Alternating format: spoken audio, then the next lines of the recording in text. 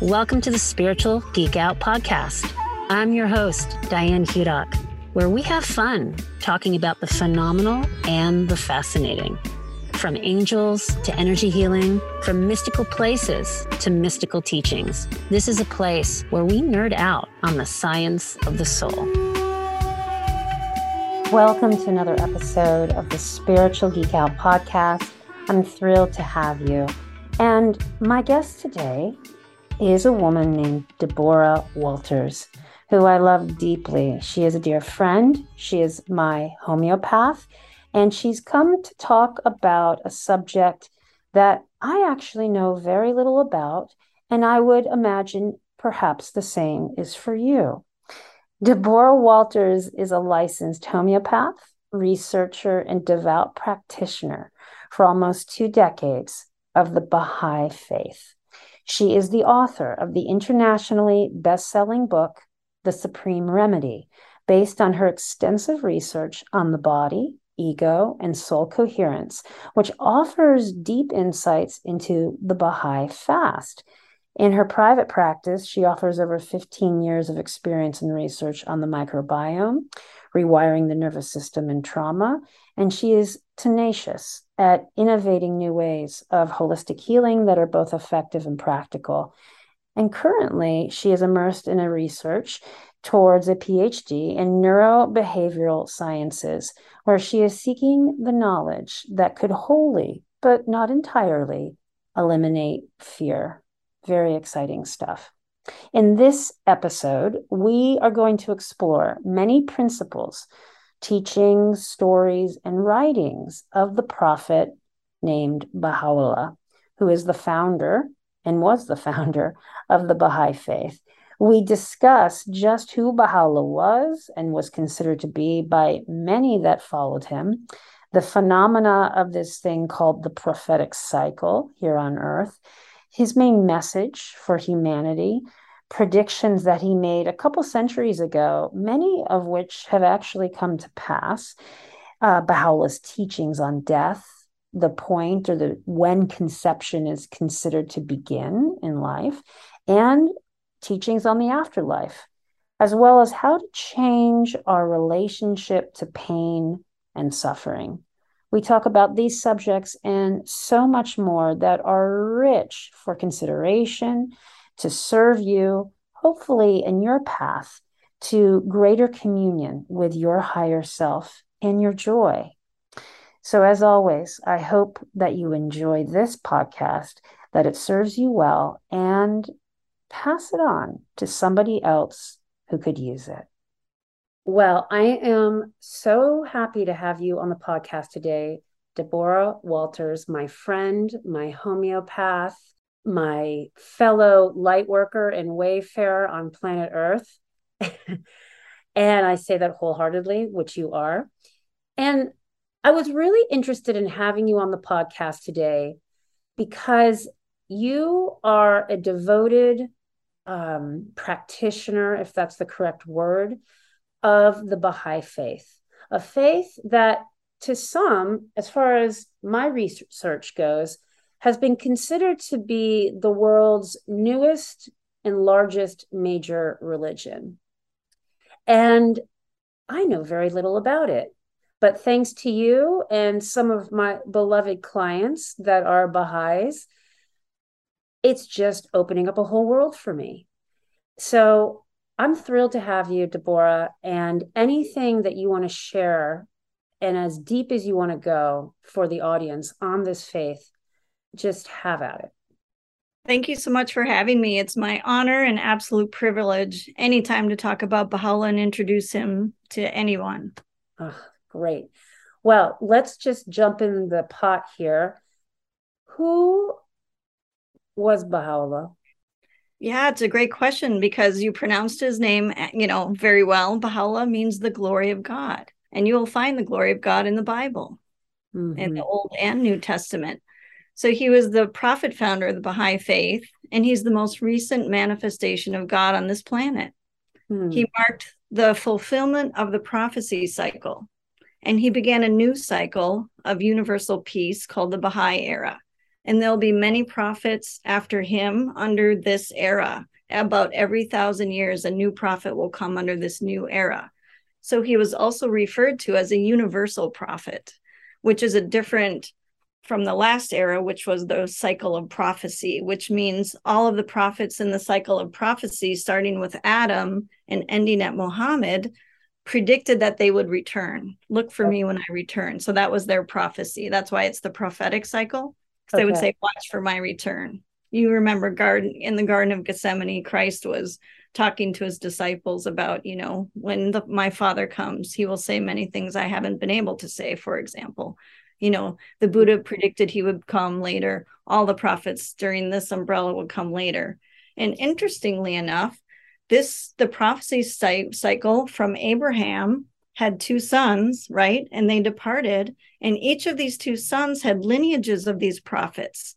So in today's cycle, where Baha'u'llah came, he was a lineage from one of the sons of Abraham.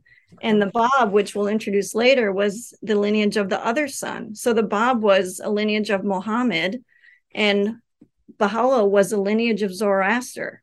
And they came together as a twin manifestation to introduce this great, holy, and this new, exciting cycle of peace for planet Earth. So just a little bit about Baha'u'llah personally, though. He was born in the early 1800s. He declared in 1863. So you can see how recently he was really here. He was born into a wealthy family, spent time with the wealthy. He had no formal schooling or religious instruction, which is often the case with prophets, right? He was much like the Buddha, that he was in a wealthy family and had a kind of a early age of luxury life, was well respected by the government officials. He received his first revelation after he was thrown into a prison called the Black Pit. And he had heavy chains weighed upon him. And interestingly enough, in this dispensation, a female spirit came to him and brought him the message. He called her the Maiden of Heaven. It was so beautiful, that story. Why did they throw him into prison? Do they just consider him like kind of like what they did with Jesus? Well, no. So I'll get into it later with some of the other questions maybe that you ask. And that, at that time in the 1800s, Persia was pretty well known in Europe as the country to not go to because of its religious fanaticism, its wretchedness. It's, the people were just degraded. The society was brutal, absolutely brutal, and a frightening place to go for most European societies. And so Baha'u'llah entered this stage. He said, God chooses the most ill people of humanity to send the prophet. And then so Baha'u'llah came in, and, some of his tenets were like, he promoted women's rights. He was actually helping his wife cook in the kitchen. That was unheard of in Persia, right? I mean, the man would never enter the kitchen, right? So all of his teachings really shook, the power structure, and the religious and political powers were really held together. So his revelation, his, statement, was really quite frightening. And Baha'u'llah was, a believer in the Bab, who was the forerunner of Baha'u'llah, who was, preparing his believers for Baha'u'llah's coming. So yeah, Baha'u'llah was part of that movement. And so all of them were being hunted down at that time. So Baha'u'llah entered this Black Pit, didn't know yet that he was the prophet of God. Why was Baha'u'llah considered the latest manifestation of God at the time? Yeah, so that we have to set up a bit of a paradigm there about manifestations. Like prophets, Baha'u'llah said, are kind of like divine physicians. They have their pulse on humanity, the collective of humanity, and what's happening in that age. And that they are like divine physicians that bring the teachings of that day and age. And so these spiritual teachings like Baha'u'llah are like patterns that organize one's internal wiring or your nervous system, but it also wires, humanity and our happiness, so Baha'u'llah brought not only our individual, salvation, but collective salvation as a planet, because, we're moving into this technological, global society that really needs teachings on how does this all work, because it's so new to us. I love that you say he's a pattern, because there's a great talk from my teacher, John Roger. He talks about Christ energy, because a lot of people think Christ energy is a person, but it's not. And Gary Springfield on my podcast earlier episode talked a lot about the Christ matrix. It's a great episode, and how, to that point, it's not a person, it's an energy that we can all embody. And Jesus was one of those beings, was a chosen being to come down and carry the pattern of the Christ energy at that time. So I just love that you use that as a descriptive. I really get that.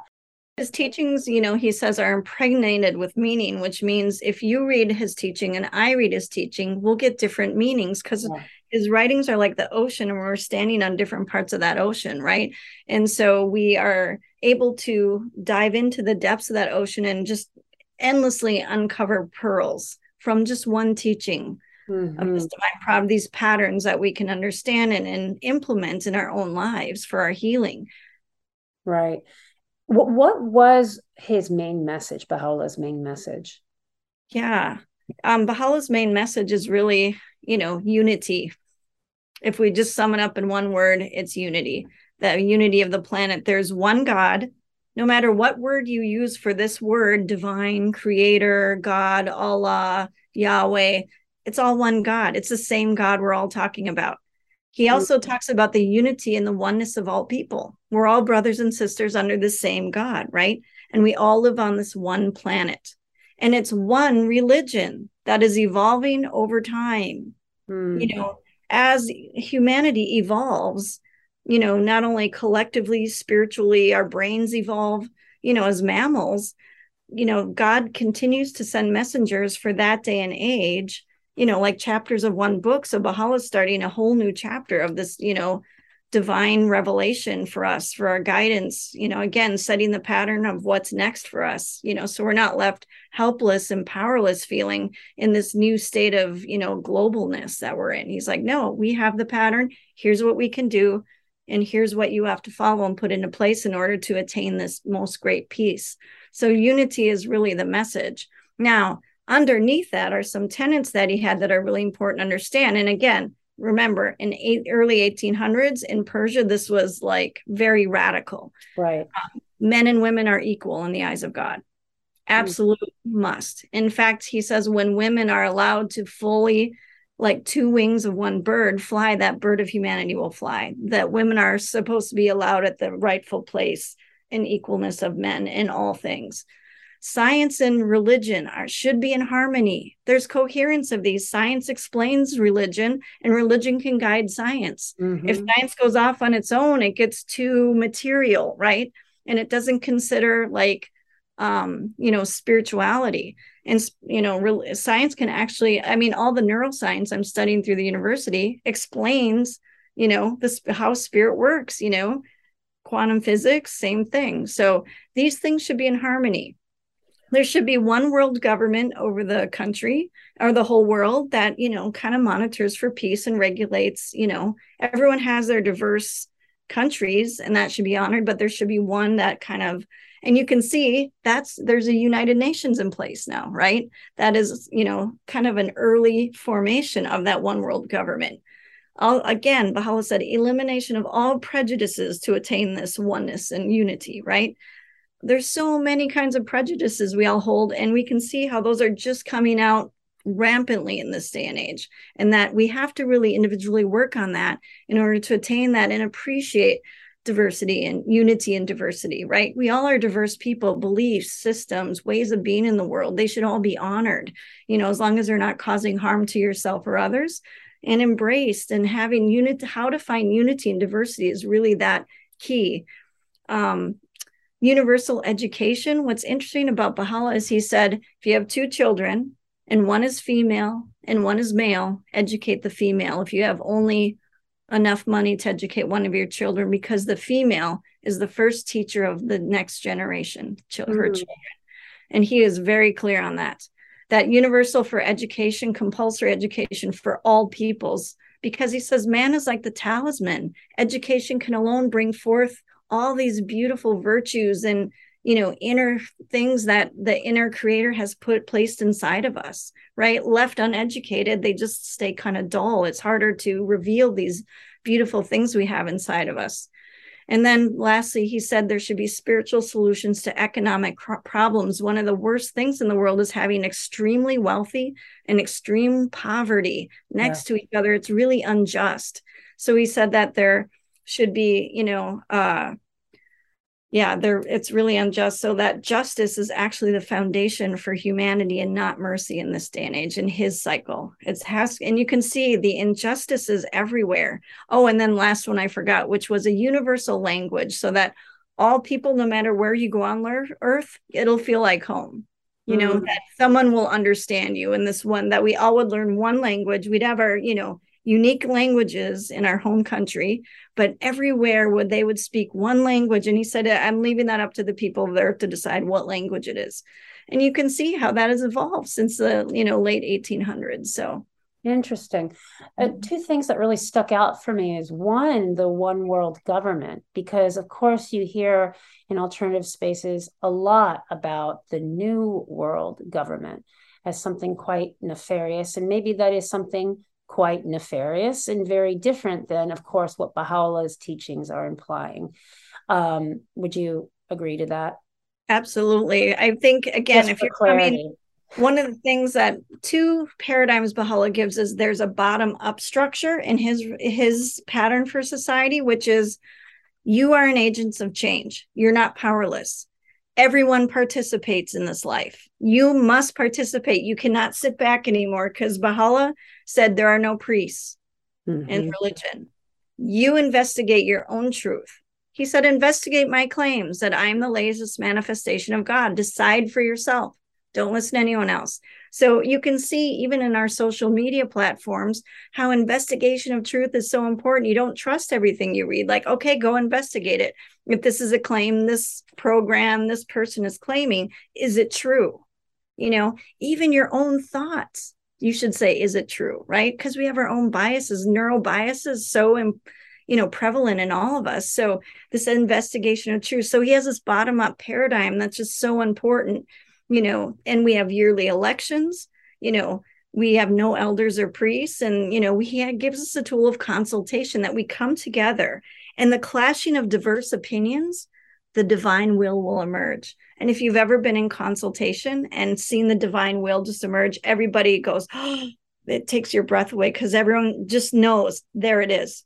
That's the divine will. And we all submit to that divine will immediately, whatever it is, regardless of what my attachment to my opinion or what I thought was the right thing. When we come together collectively in our diverse opinions and they kind of clash together like waves, that divine will emerge. So this bottom-up paradigm is totally different from this top-down paradigm, which is that new world order you're talking about. I maintain power, I maintain the top, I will, have all the resources, right? And no, his is a whole different structure of bottom up, right? And just the last one is, the inside out paradigm. It's shifting. Even in neuroscience, we've had an outside in paradigm where we do things to animals, or we do things to the brain and watch neural circuits, So that's how we've been learning the brain, which has been really quite enlightening and wonderful for, academia and understanding the, neurology and how it works and how we think and how we respond to the environment. But Baha'u'llah is teaching us there is a very big inside out paradigm, whereas there's the world inside of us. And that's how we're supposed to bring heaven on earth, quote unquote, is that we bring this, when we make peace inside of us, this pattern inside of us, this inner unity, and we start acting that out within our world and acting out the teachings that Baha'u'llah has given us, it creates this pattern for peace, prosperity, harmony, coherence, right? And that you don't worry of course, we're worried and saddened by the things in the world. It's getting quite stressful. In fact, Baha'u'llah predicted all of this would happen. And that, and we are totally capable of change, but we need to come from the inside and bring this inside heaven into this really big chaos that we're living in right now. And we have that capacity. Yeah, thank you for that delineation and that explanation. That was great. It makes me think of a teaching or a principle, really. It's really a principle of spiritual psychology that I draw from. I was just drawing from it today in a session, that we live life internally. It's lived internally, yet it's experienced externally. The guardian of our faith, Shoghi Effendi, said life is ultimately the battle of the individual, right? Your inner experience is what evokes happiness, joy, sorrow, grief, right? Yeah.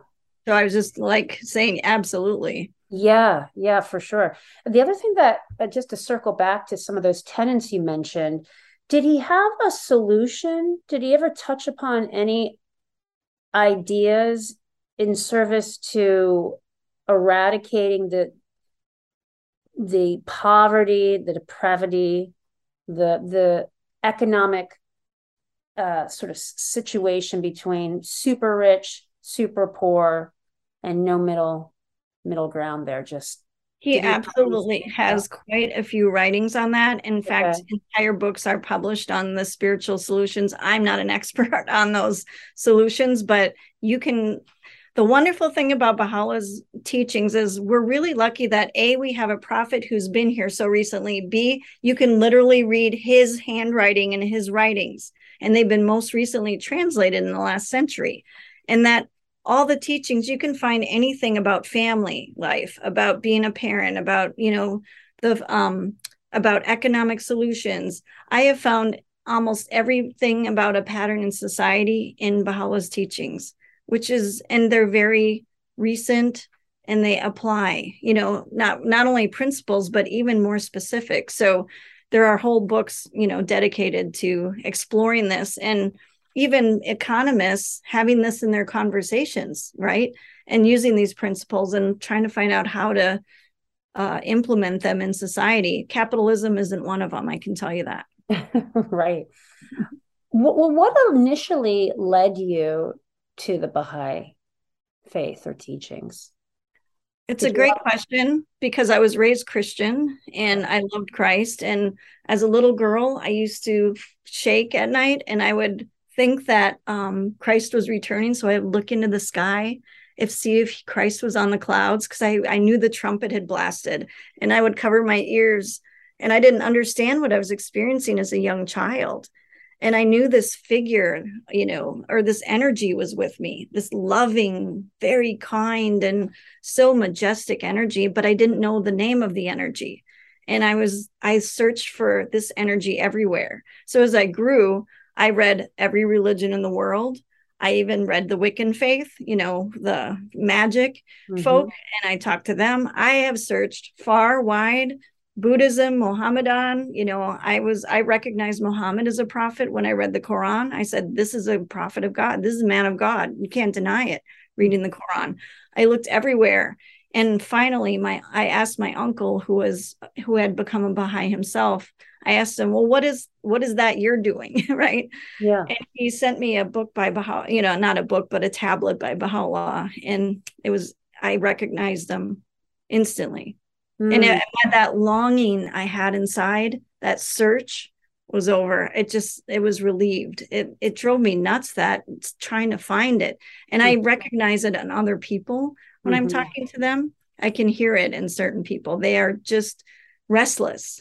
They can't find that voice. There's something in there and they can't even articulate it. But it's longing. It's this, passion. It's this drive to find you can't find it in the world. And when you read his writings, you just recognize him. There it is. A lot of people come to the faith intellectually, like the tenets. Well, I can't disagree with men and women are equal, all elimination of form of prejudices, right? A lot of people come to the faith because it's attractive. You can't argue with it. And they want to be a part of that. I would like to add to the unity of humankind rather than the disintegration, system. And this offers me solutions, so there's many different paths. For me, it was a real heart one where I already knew him. This is kind of a two-parter. Is there a teaching that you draw on as a foundational teaching that really carries you like a thread through your life? And then the second question is there a teaching, and maybe it's the same teaching, But is there a teaching that you have found as of late, particularly with this great change or sense of speeding up of change, I might say, because we're always in this ever never ending continuum of change, but this acceleration period that you find there's a teaching that you've been using a lot with your clients, with your friends, just out there in the world? Oh, those are really great questions. And could I say one foundational teaching by Baha'u'llah that I use or am most attracted to? It's a flat no, because just like a very complex puzzle, all the pieces and all the teachings kind of work together. Again, if you study biology, there's these principles of biology, right? And one is complexity and one is kind of unity. All things are flowing together. How can you pull apart different aspects of our body and study it? It's quite difficult to take it out of the whole and study it. So it's similarly with divine teachings. However, one of the most impactful ones for me, I could probably say, is the teaching that Baha'u'llah says the horse is like the body, the rider is like the soul, and the ego vies for the reins away from the soul. It gives us and Baha'u'llah was known as a great horseman, by the way. So it's interesting. The horses so this led me down a path of a lot of horse research and training on dressage. I was terrified of horses, and I still went in and trained in dressage for 5 years. Dressage is a type of horse riding, and started in Europe. And just to understand that horse rider and trainer, there's a triad there that you really have these relationships to, and all the different personalities of the horses. It really, in my work with mammals, I started to really deeply understand a human being. We have this part of us that is a mammalian body in our brains, and we're wired for threat. Mm-hmm. I mean, we have to realize in our evolution as a species, we only started living till a century, like 100 years old, just in the last century. This is all new to us, all this technology. We have been kind of stable for a long time and kind of tribal even, this new way of being. So we are wired for threat in a very modern world. True. And Baha'u'llah's teachings are meant to repattern that and, grow our neurology into more peaceful compassion, which again, all the prophets have talked about: love one another, have compassion for suffering. These aren't new concepts. However, this horse and rider paradigm really gives us insight into who's talking inside of us, right? Like you had mentioned, that internal experience. How does one attain unity? Well, Baha'u'llah talks about submission unto God, which a lot of people really don't like that word submission, especially Americans, right? We don't submit to anything, well, unless I agree with it. But submitting to the divine will is like a horse. Getting a horse to submit to you as a rider is quite an honor. This is a prey animal with eyes on the side of its head. I am a predator on its back, right? Eyes on the front of my head. And for this horse to bow down its head and submit to me, well, a couple things happen in submission. The horse's body moves in harmony. The horse is happy. And when I think go left, the horse immediately responds. They have a ton of mirror neurons, they're called, in their brain. They can mirror. And that's what all social animals have, mirror neurons. So when I'm watching you eat, for example, if I see you eating, my brain feels like I'm eating too. It's a mirror neuron. It's a social thing we have. Right. So when the horse submits to us, it's in harmony. It's in happiness. It trusts you as the rider. It has placed its full trust in you. And of course, a good rider would never do anything to harm the horse and do anything to bring the horse in balance and happiness and love. And then we have this trainer who's training us in our relationship and our training to make the horse and rider better. And this is called a prophet of God, you could think, right? And that creates that nice triad. Now, there's this other kind of rider, though, that tries to get those reins and direct the horse. This is the ego. And this is the voice that pulls us into polarity. It's either good or bad. It's right or wrong. It's up or down, right? That pulls you into the polarities. Either I'm better than that person or I'm less than that person. It takes all the virtues and puts them into too much or too little, right? Just think of a time when you had to make a decision. What did your brain do? It goes into polarity. I'm either in this relationship or I'm out of it. You can't see the middle way. It's unclear because that ego will take over. The ego rider often, I've observed a few riders who are kind of, you could consider an egotistical rider. They love having power over the horse. They want to be powerful. They ride the horse hard and they demand of the horse. And if they want the horse to go left, they go, I want it now. No room for error with the ego. They shame the horse, they down the horse, or they overdo the horse. They compliment it too much. They worship the horse. There's two different ways the ego can go, right? Again, vanity, right? It can be one of those things, the ego, you're amazing, right? Well, you are amazing, but if coming from the heart, that's a different message, right? So each rider can even be saying similar words, but the feeling of that for the horse, the experience, that inner experience for the mammalian nervous system feels different. Oftentimes the ego operates within the head, around the head, and the the soul rider, the seat of the soul, Baha'u'llah says, is in the heart. The heart is God's domain, right? Nothing in the world can touch the human heart. So that the rider, the soul rider, will be communicating through the heart. Yeah, that's so beautiful. I think of it, this is how my brain works, when I sometimes use that analogy, but I pull from the three selves, and I think of the rider as being the soul aspect, the reins actually being the conscious self, because you've got to consciously pull on the reins to be direct it or implement change. And the horse being the basic self. So you've got the basic self, the conscious self, which is the bridge, and the soul self. And the soul, that unconditional part of you, knows where it wants to go. But you've got to consciously turn the reins, hold the reins, direct the reins. So if you go off just a little bit, like you're shooting for the stars, you'll hit a whole other planet or constellation. And the ego, or the basic self, is from my perspective, is the horse, and it's just going to run like the monkey mind. It's going to do whatever it wants to do. So I just love the way you laid that out from your perspective. It's beautiful. Yeah, so these are, of course, my understandings from horse riding, from understanding Baha'u'llah's, teaching. Baha'u'llah didn't say these things. This is my experience and interpretation of this one writing, that the horse is like the body and the rider is like the soul, because the body is like a mammal. We have feelings, right? So, right. And we're reactive. Yeah. You asked the second question, which was, anything for like the current conditions in the state of the world, and for clients, are there teachings I pull from?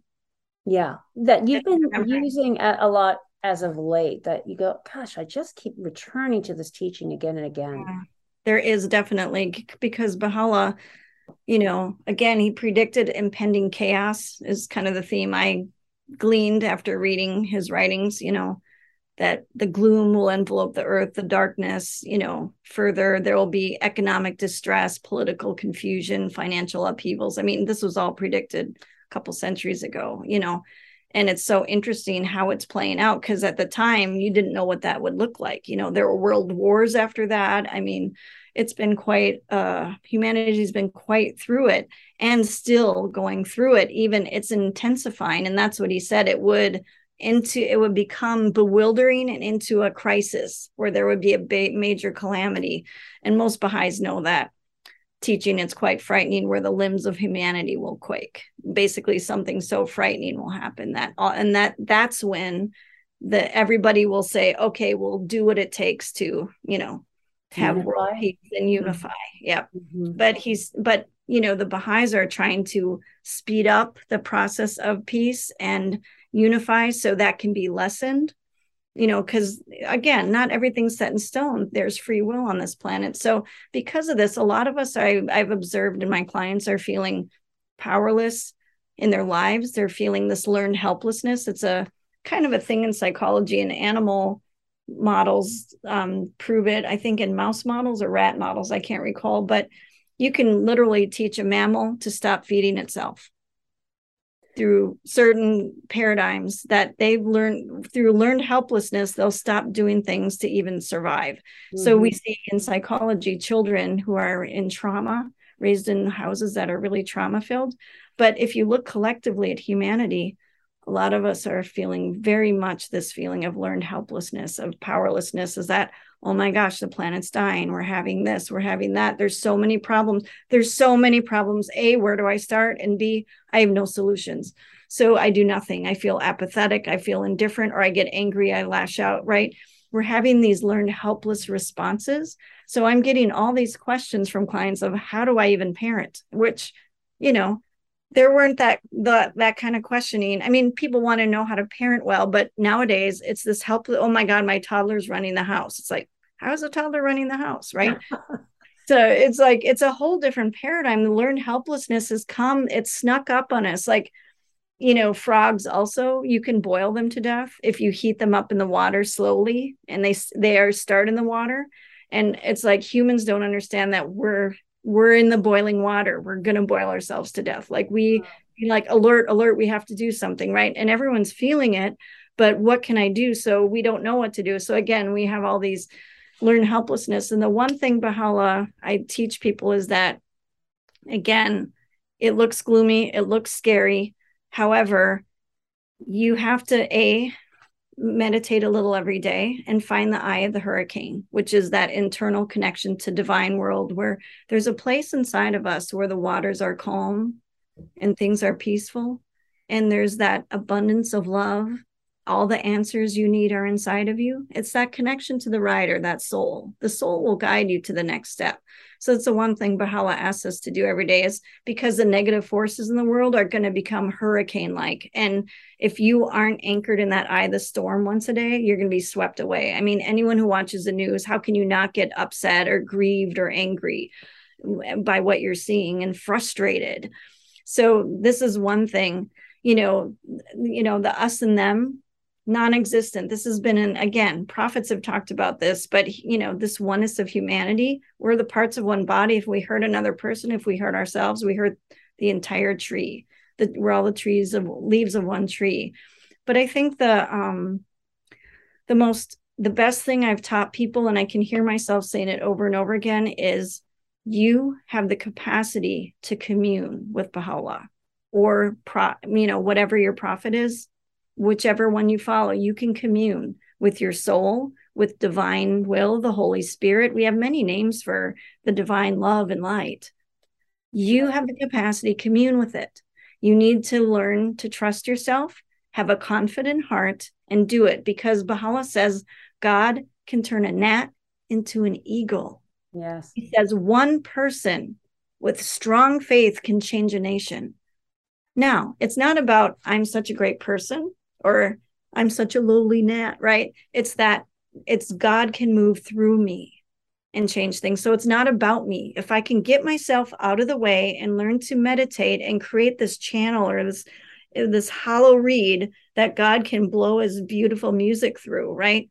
That's what the submission horse is ideally, is that you submit your horse so God's will can flow through you, express into this world, and it can change it into a better place. Again, that inside out paradigm is that, and Baha'u'llah is so reassuring. I don't teach a faith in my practice, but I do reassure. I have a lot of suicide ideation cases in my middle schoolers. They're like, why even grow up? There won't be a planet. There's not going to be this. There's so much killing. I might as well not even go to school. There's, again, that learned helplessness. Yeah. And I tell them, well, I just want to tell you in private, I'm a Baha'i, and Baha'u'llah assures us in the end, we will get there. Right. It may not be anytime soon, but you have a part to play. You have a part to play. Each one of us has different capacities and a part to play in this world. You have to arise and get over yourself, create that hollow reed, and be very confident, courageous, and bold to have the Holy Spirit flow through you in moments of fear, in moments of anger, in moments of frustration, in every moment of your day. You bring forward such a powerful story that I shared actually in my doctoral program not too long ago. And I've gotten I've probably gotten 4 or 5 teenagers with suicidal ideation. And I just go, wow. They come to me and the mom says, you're our last and only hope. And I'm going, okay, that's a bit of pressure. But of Obi-Wan course, Kenobi. right. But of course, I'm just going to do the best that I can. I know that the God of my understanding, soul, spirit, cosmic, whatever, Christ consciousness, Baha'u'llah, pick your label name. But I truly believe that God sent them to me. And if they send them, it was sent to me, then I'm there to serve them. I'm there to minister to them. I'm there to break open something that perhaps couldn't get broken by some other method or means. And to your point, I remember this first girl that came to me. She was the first one that came to me. And when the mom said, "What would you like for Christmas?" She said, "I'd like my own funeral."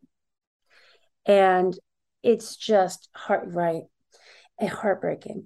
And she's just such a beautiful, beautiful person. And I've seen her a bunch of times since the first session. She's doing great, thank God. But what was so amazing is that it's just that to be able to help this person.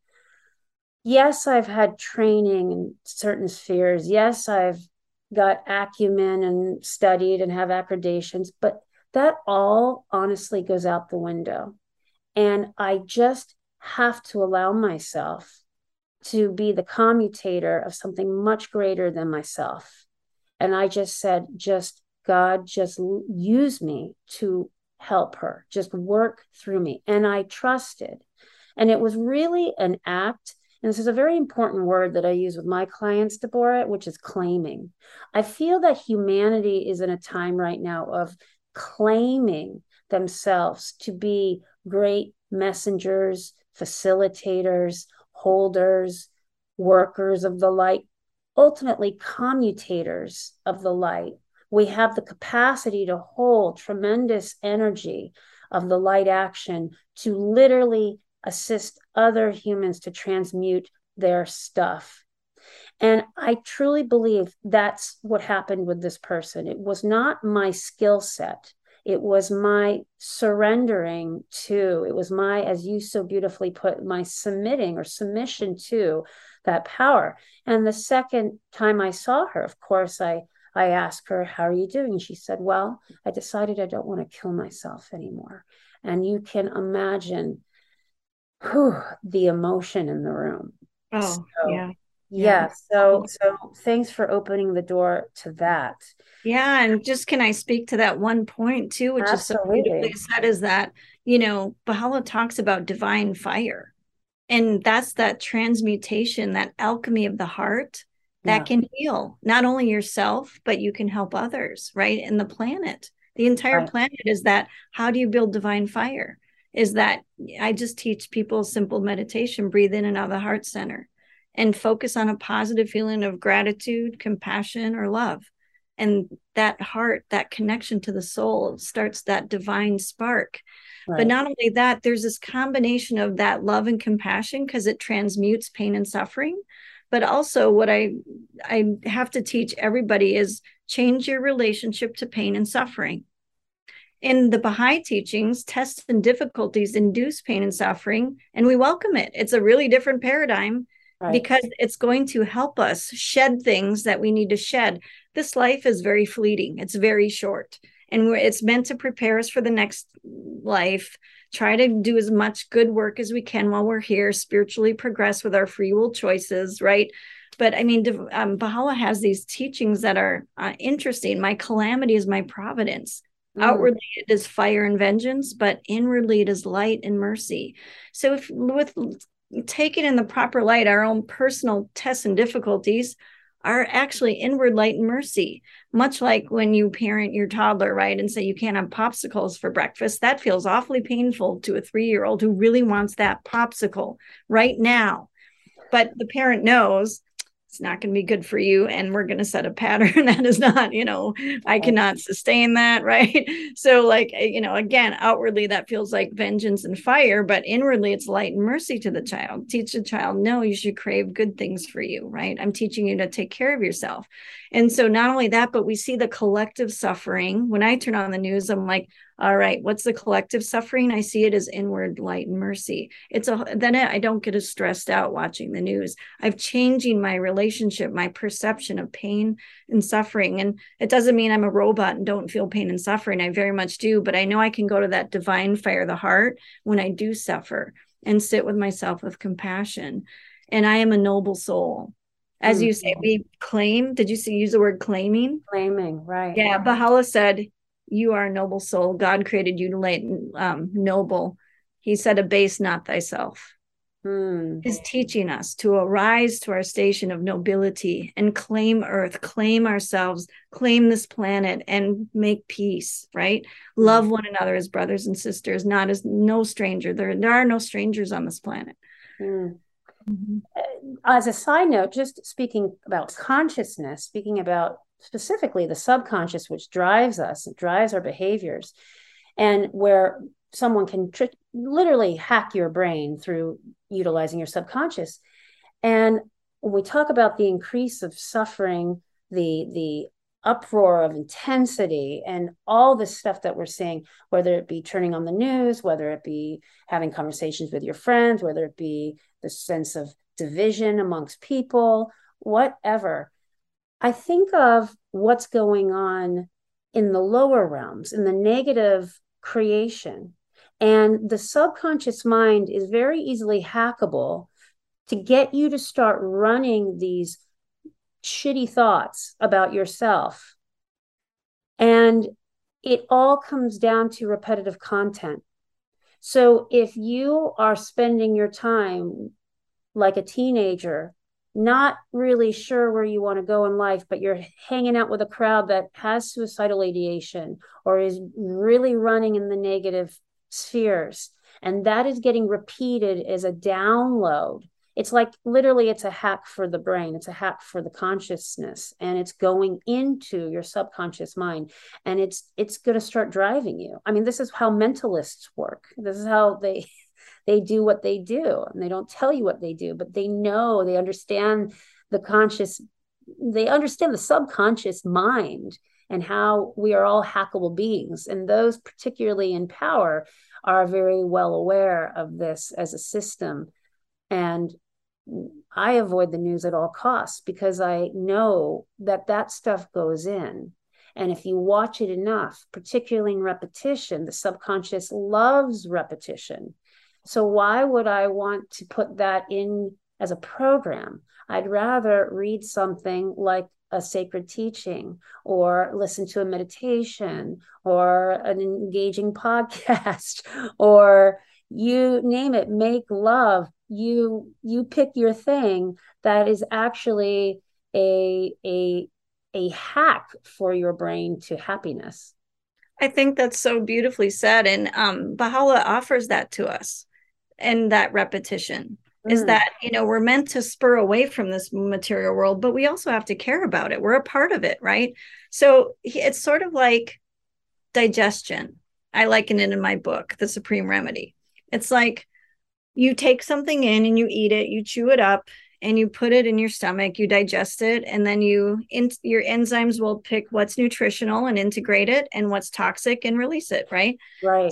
Similarly, Baha'u'llah asks us, in the morning, read my writings, just a little, just enough. He even calls it your appetite. He says you don't need to read pages and pages. You know how your ego will say you're reading too much or you're reading too little. No, just read enough until you feel full, right. Like a little breakfast. And then we have this obligatory prayer that we say every day and remember who we are, right? I declare my powerlessness into thy might, to my poverty into thy wealth, right? Just like we are wholly opening that channel to him and acknowledging our noble soul in front of this beautiful creator of ours. And then in the evening, read a little more of my writings, again, until you're full. And then sometime throughout the day, think about, digest, so to speak, what you've read. How can you integrate that into practice? And this is sort of movement. Our body needs to move and exercise and keep our muscles and our bone structure strong, right?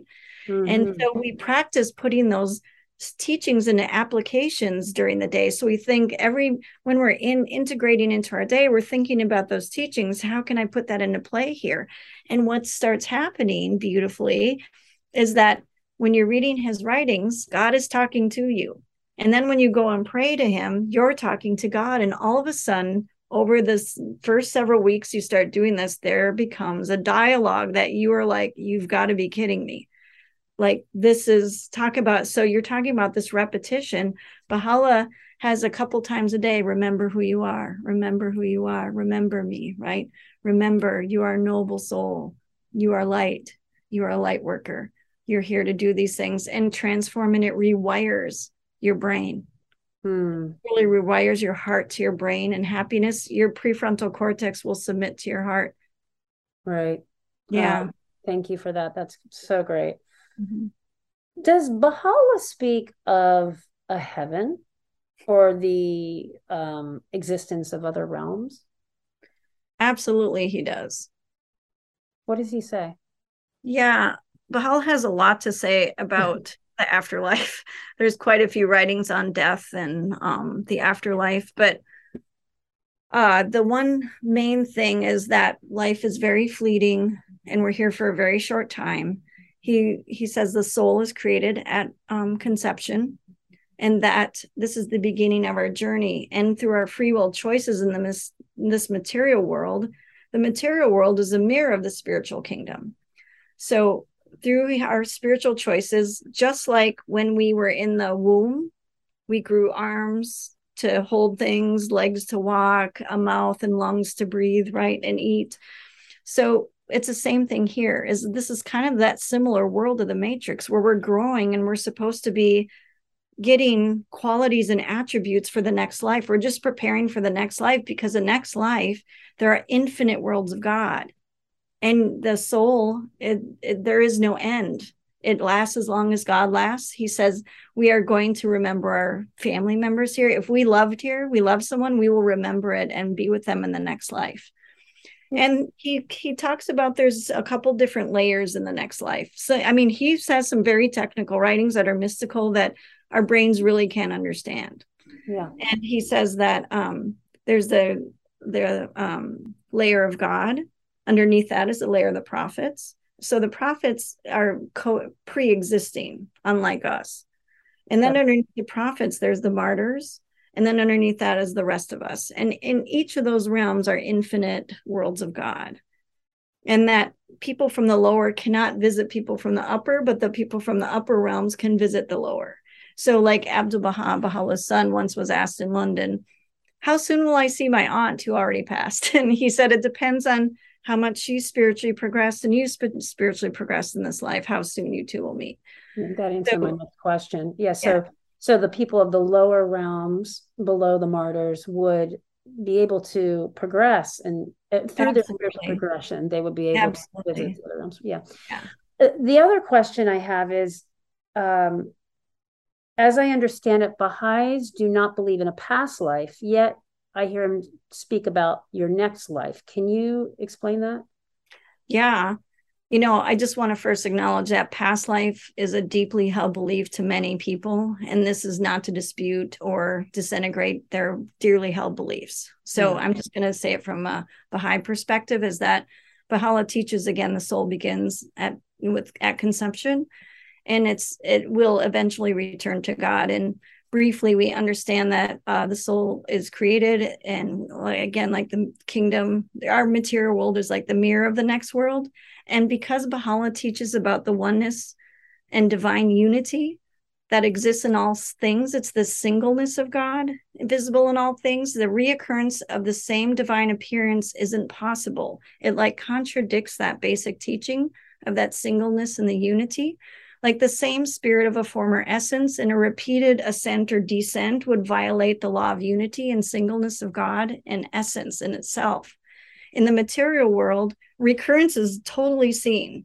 You know, this dies, it disintegrates, it rebirths anew, right? And, you know, but to attain the world of perfection by ascending, descending, ascending, descending, it contrasts the spiritual world, which we are spiritual beings. If we were material beings, that would make a lot of sense, right? So the renewed of something in this world for perfection doesn't happen, according to the master Abdu'l-Baha in his answer when he was asked that question. he also said, once the soul is freed from its cage from this world, why would it seek again to be trapped once more? That's not how it works. So that was Abdu'l-Baha's answer to the question of reincarnation. Yeah, that's really interesting. And I agree with some of it, and then some of it I feel like I want to challenge it. It's like, well, we would come back again as a soul that is ever expanding and permanent. And in our impermanence of being a body, we would come back and experience whatever we need to experience in this lifetime in Earth School or wherever, as is fit for the soul and the soul's progression. But the soul is progressing as it goes through the lifetimes, whether it be realms here on Earth and third dimensional reality, or an Arcturian council.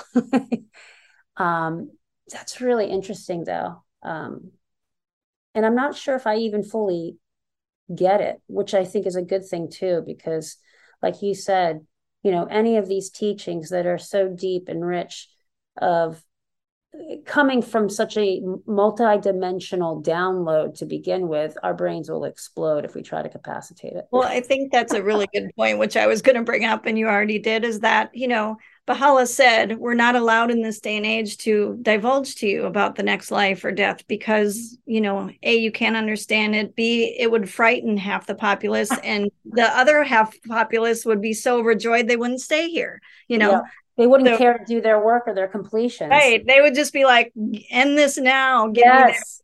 There's a story where Baha'u'llah, there were two youth who kept pestering him, can you tell us what it's like in the next world? And he finally said, look between my two fingers. And they both looked. They both committed suicide within 24 hours. Yeah. And so it's like, this is why we don't reveal, because it's all joy. He said, death is a messenger of joy to the confident believer. Death is joy. The next world is only joy and love. And we're supposed to be trying to bring that here on this earth while we're part mortal beings, right? And so that, first of all, we just aren't going to understand it because, we have the mineral world, the plant world, the animal world, the human world, and the spirit world. And, again, those lower worlds can't understand the higher worlds. A plant can't understand what it's like to be an animal and run around. And a dog can't understand what it's like to be human. Right. Or can a human understand the divine realm? So that's why divine messengers come, so they can kind of train us and teach us and reveal some things. When I'm in the biofield, and I think you know what I'm getting at, maybe it's happened with you when we've worked together, but when I get into the higher realms above the head in the biofield, which are these higher dimensional realities, I can't make sense of them. I just handle them, and I can give you the information and you can decide what you want to do with it. But there's really nothing we can do with it, but just offer up the information, and the soul can digest, assimilate, and eliminate whatever is needed as it's given to it. Yeah, so beautifully said. I mean, language also, if you have in that biofield session a spiritual experience, and I have one too, as soon as we start trying to put words to it, it limits it. Right. Baha'u'llah very clearly acknowledges this. It's, words are limitation, Yeah. Yeah. If Baha'u'llah came down to earth, just kind of like hang in there with me for a second, in a cosmic moment, what would one question be that you would ask him? Well, that's kind of a funny question because I pester Baha'u'llah all day with questions and bombard him. And I always say, as soon as I'm dead, I'm going to take eternity to answer all my questions, because I have a list of 1,000 of them, because it's the way I've been as a kid, just curious and investigative. But I mean, if I have to narrow it down to one, I think it's my research question, which is Baha'u'llah has this intriguing quote that says, there is a knowledge, and I'm paraphrasing, I can't remember on the spot here exactly the phrase, but he says, in the knowledge of God, there is in the heavens of God, there's a knowledge that could wholly, but not entirely, eliminate fear. This is a knowledge that could be taught in childhood. whatever decreases fear, increaseth courage. And then he goes on to say some other things, how this knowledge could, inspire the sciences and arts of humanity. And this is my quest for the last 3 years and purpose for going back to graduate school, obtaining my PhD in neuroscience, is what is this knowledge that could wholly, but not entirely, because we're mammals again, right? We need some fear. If you study people who have had that part of the brain injured and they're fearless, it's dangerous. They're in danger to themselves, right? So we need some type of fear because it's signals that keep us safe. But beyond that, this more fear of the mind is my thinking about it. But this was what I would ask him, is like, what is a knowledge? What is a knowledge? And how can I disseminate this worldwide? Because I think my observation is, watching the world, the news, the players in the world, is that they utilize and manipulate through fear. If anyone has been in a relationship with a narcissist or abuser, they also they'll either worship you or they'll tap on your fear buttons. Again, that ego split, that polarity, right? So I feel like if I can disseminate this knowledge and teach children and wire their nervous system in a really holistic way using this knowledge, they're not going to be fazed by the narcissist, by this power, because the fact is, Baha'u'llah is telling us, no one can take this from you. Your heart is God's domain. No king on earth can touch it, he says. That is you. They cannot take our power.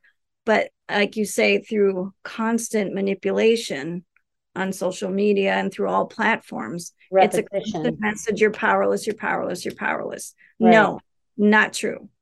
Right. So if I can get this knowledge, that would be the one I would ask him, is, can you give me the skinny on the knowledge? And then I can just go, train everybody on this so that we aren't moved by the abuser. We aren't moved by the threats, by the, manipulative strategies. Right. They don't induce our fear. How many times have you gone to the doctor and you've heard, you better do this or else, or an attorney, or and it's really, truly frightening. I mean, it's genuinely terrifying to hear those words. Look at the cover of Teen Magazine. Not that I have a teenager in the house, but I saw something just in passing, maybe it was on Facebook or something, of a girl, and you guys can look this up, it's like out there.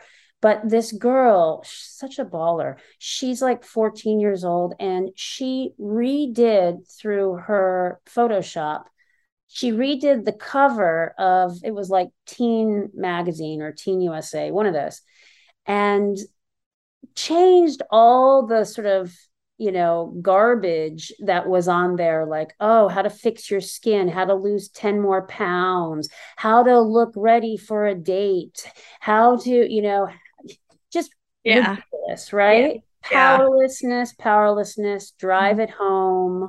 Something's wrong with you. You have to change something about yourself. You're not good enough the way you not are. Whole. And she changed it all to, celebrate yourself, 10 ways to prove that you're beautiful already. Just awesome. All green flag. And then the cover was like, I think it was actually her with like a graduate degree and like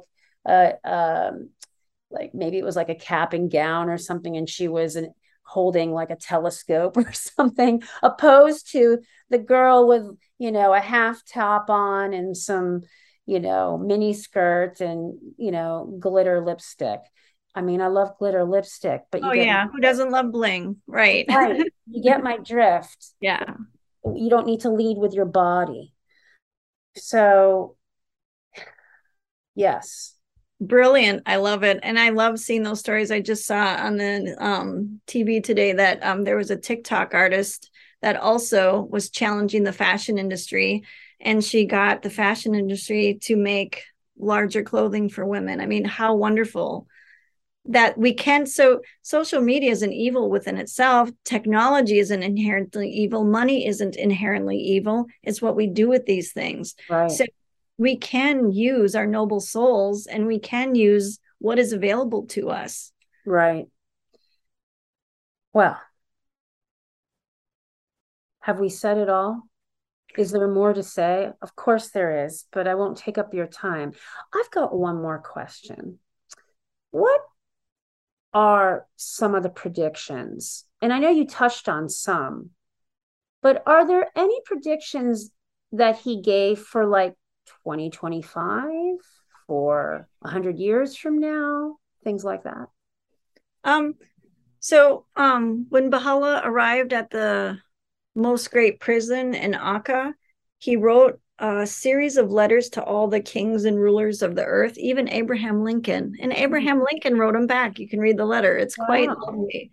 And he was, congratulating Abraham Lincoln for eliminating slavery because, of course, this should not be a thing in our age, right? But he made a lot of predictions in those letters, but they've already come to pass. All of them have come true. And so, but he did in general, again, the theme he talked about was impending chaos. I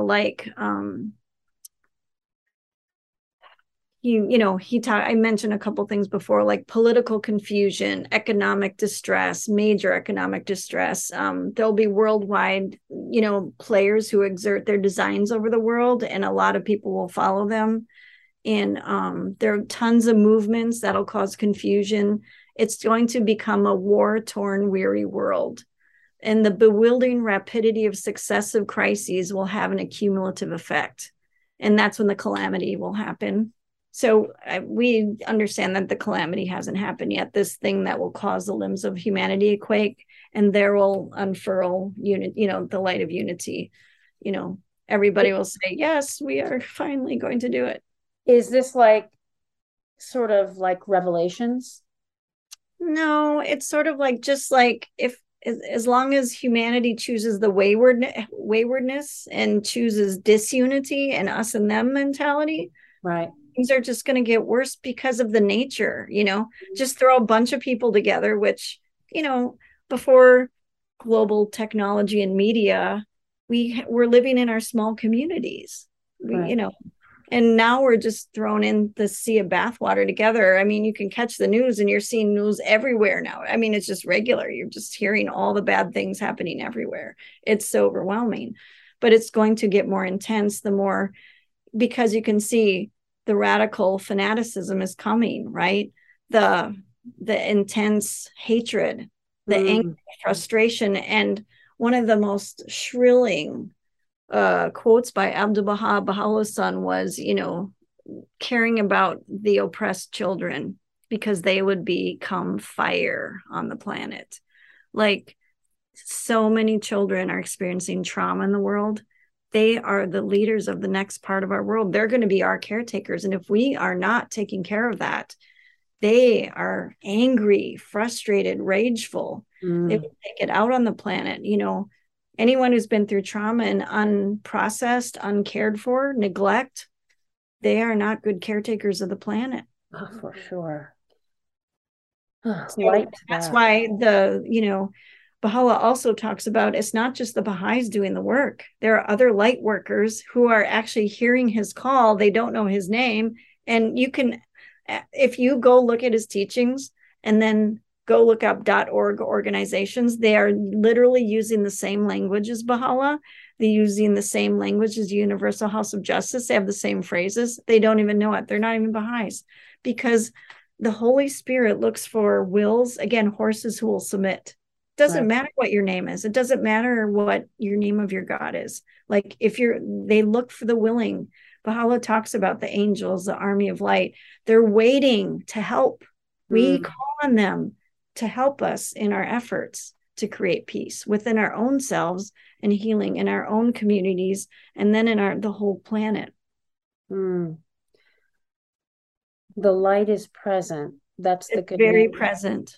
And we can all work with it. So easily available, waiting for you. Yes, no more. And why wait? Get to it. Let's go. And nobody can take that power from you. It is your heart. That is God's. No one can take it from you. That is a great place to end. Yes. So, guys, I hope this has inspired you. It's certainly inspired me and informed me quite a bit. Thank you so much for doing this, Deborah, and just espousing on all this wisdom and knowledge around the Baha'i faith. And we'll have to have you back on All Things Homeopathy. I sincerely hope so. It's been a sincere pleasure to talk about Baha'u'llah today. And please, everybody, if nothing else, read what he has to say about our world and what is ahead of us and what our capabilities are. Investigate his truth for your own self. Yeah. Amen. Thank you. Yeah. Thank you so much. Hey guys, thanks for checking out the Spiritual Geek Out podcast. If you like what you're hearing here, check out more by subscribing on your favorite platform or go to spiritualgeekout.com.